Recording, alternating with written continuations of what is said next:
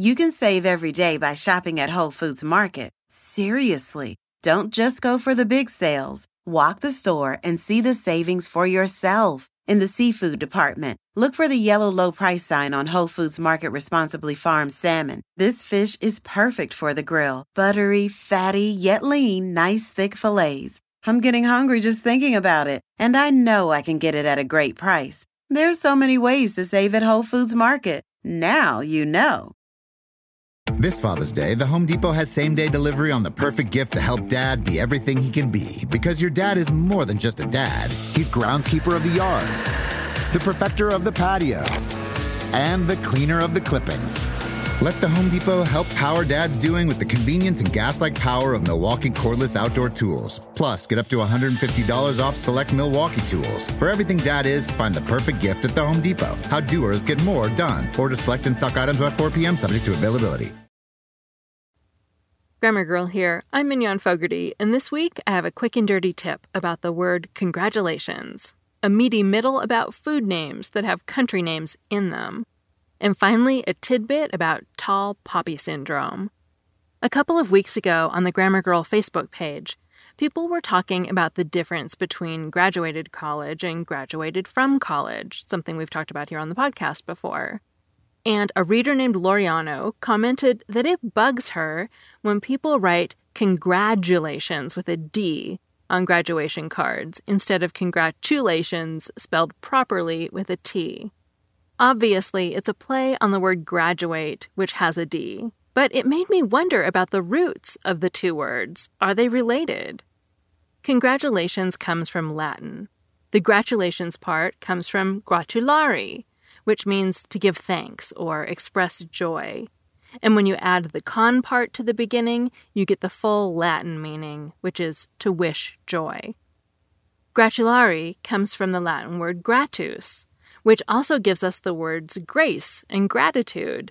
So those three words, congratulations, grace, and gratitude, are all related. Graduate, on the other hand, comes from a different Latin word, graduatus, which means to take a degree. Through Latin, the word graduate is also related to the word grade. It's just a coincidence that graduate and congratulate sound the same in the middle. And that was your quick and dirty tip. It may be cute to spell congratulations with a D for graduates, but the word is properly spelled with a T, and the words congratulate and graduate aren't related to each other. They just happen to sound similar. Before we get to the meaty middle about food names, even some meat dishes actually, I'm excited to announce that Grammar Girl was just nominated for Best Ideas in Education Podcast in the Academy of Podcasters Awards. I don't need you to vote or anything like that. It's an industry award, and I'm just honored to be included. And that always makes me grateful for all of you who listen and subscribe and tell your friends and write reviews. And also for the advertisers who make this show possible, and the writers who you hear named every week, and my producer, Kaylin West, and my assistant, Ashley Dodge, and Kathy Doyle and Tracy Lum at Quick and Dirty Tips, who work on Grammar Girl every week. Thank you, one and all. And now on to food. One of our readers, Chris G., wrote that she loved our episode on German chocolate cake and how it isn't really German.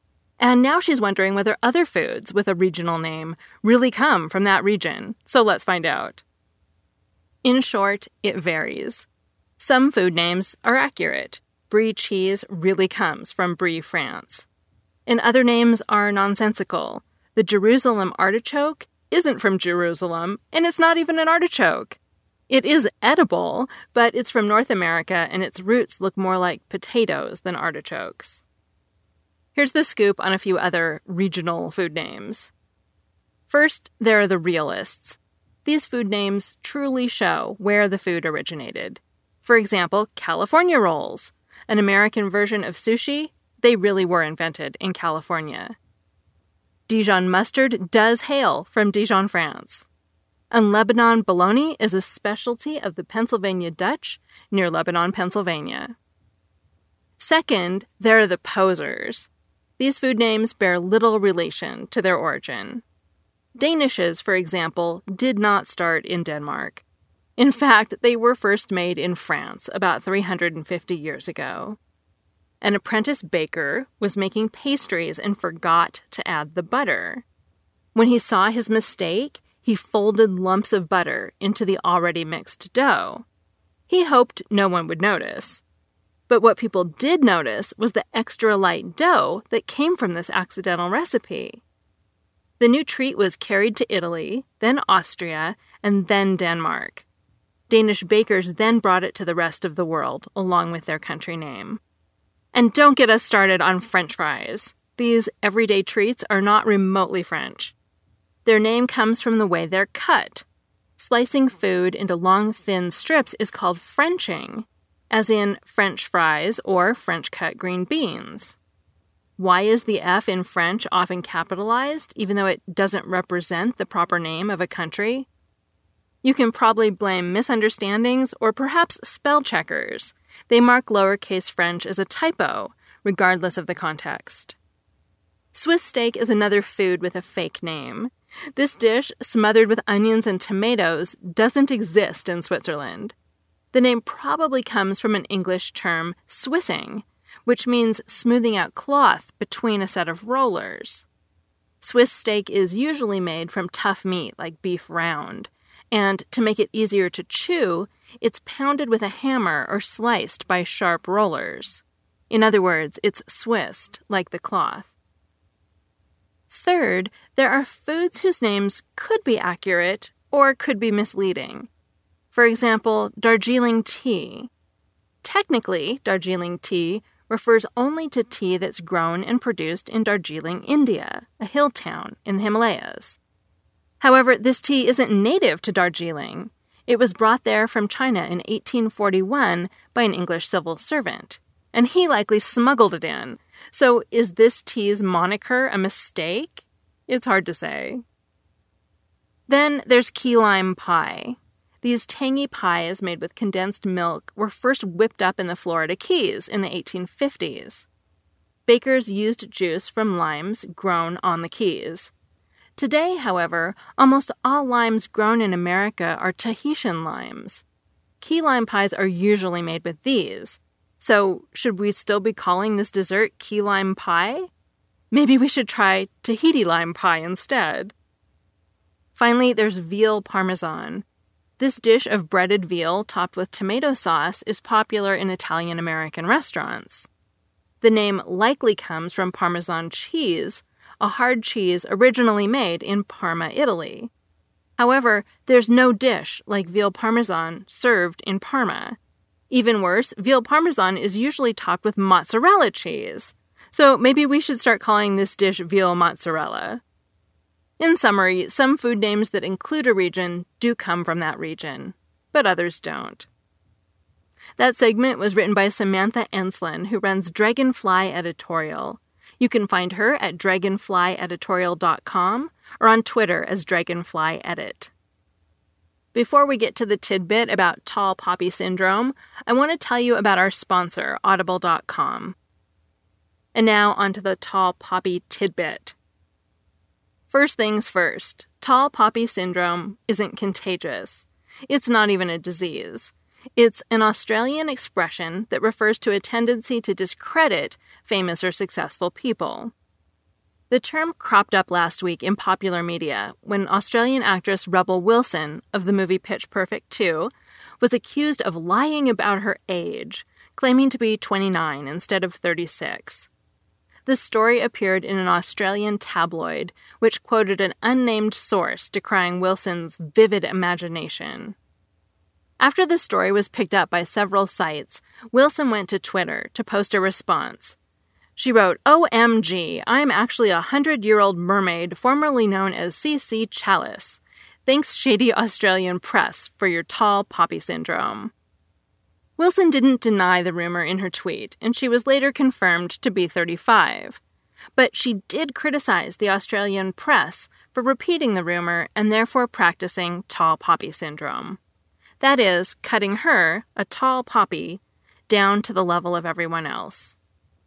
The term tall poppy dates back more than a century. The Dublin Review, published in 1860, used the term to describe individual achievement being sacrificed to promote social equality. Referring to the political climate in France, the author writes, quote, "It was not the intention of their legislature merely to cut down every tall poppy, but to reduce every flower in the garden to the same proportions," unquote. The Oxford Dictionary of English Idioms tells us that the term may date farther back, much farther back. According to the dictionary, Tarquin, the king of Rome in the 6th century, supposedly struck off the heads of poppies as a gruesomely graphic demonstration of the way in which the important men of a captured city should be treated. Ouch. Rebel Wilson didn't want anyone's heads chopped off. She probably did want to be spared public shaming just because she's famous. And that's your tidbit for today. Tall poppy syndrome is the tendency to criticize prominent or successful people. That piece was also written by Samantha Ensslin of Dragonfly Editorial. And seriously, hire her. She's wonderful. dragonflyeditorial.com. I'm Mignon Fogarty, better known as Grammar Girl. You can find me and hundreds of other Grammar Girl articles and podcasts at quickanddirtytips.com. That's all. Thanks for listening. This Father's Day, the Home Depot has same-day delivery on the perfect gift to help Dad be everything he can be. Because your dad is more than just a dad. He's groundskeeper of the yard, the perfecter of the patio, and the cleaner of the clippings. Let the Home Depot help power Dad's doing with the convenience and gas-like power of Milwaukee cordless outdoor tools. Plus, get up to $150 off select Milwaukee tools. For everything Dad is, find the perfect gift at the Home Depot. How doers get more done. Order select in-stock items by 4 p.m. subject to availability. Reese's Peanut Butter Cups are the greatest, but let me play devil's advocate here. Let's see. So, no, that's a good thing. That's definitely not a problem. Reese's, you did it. You stumped this charming devil.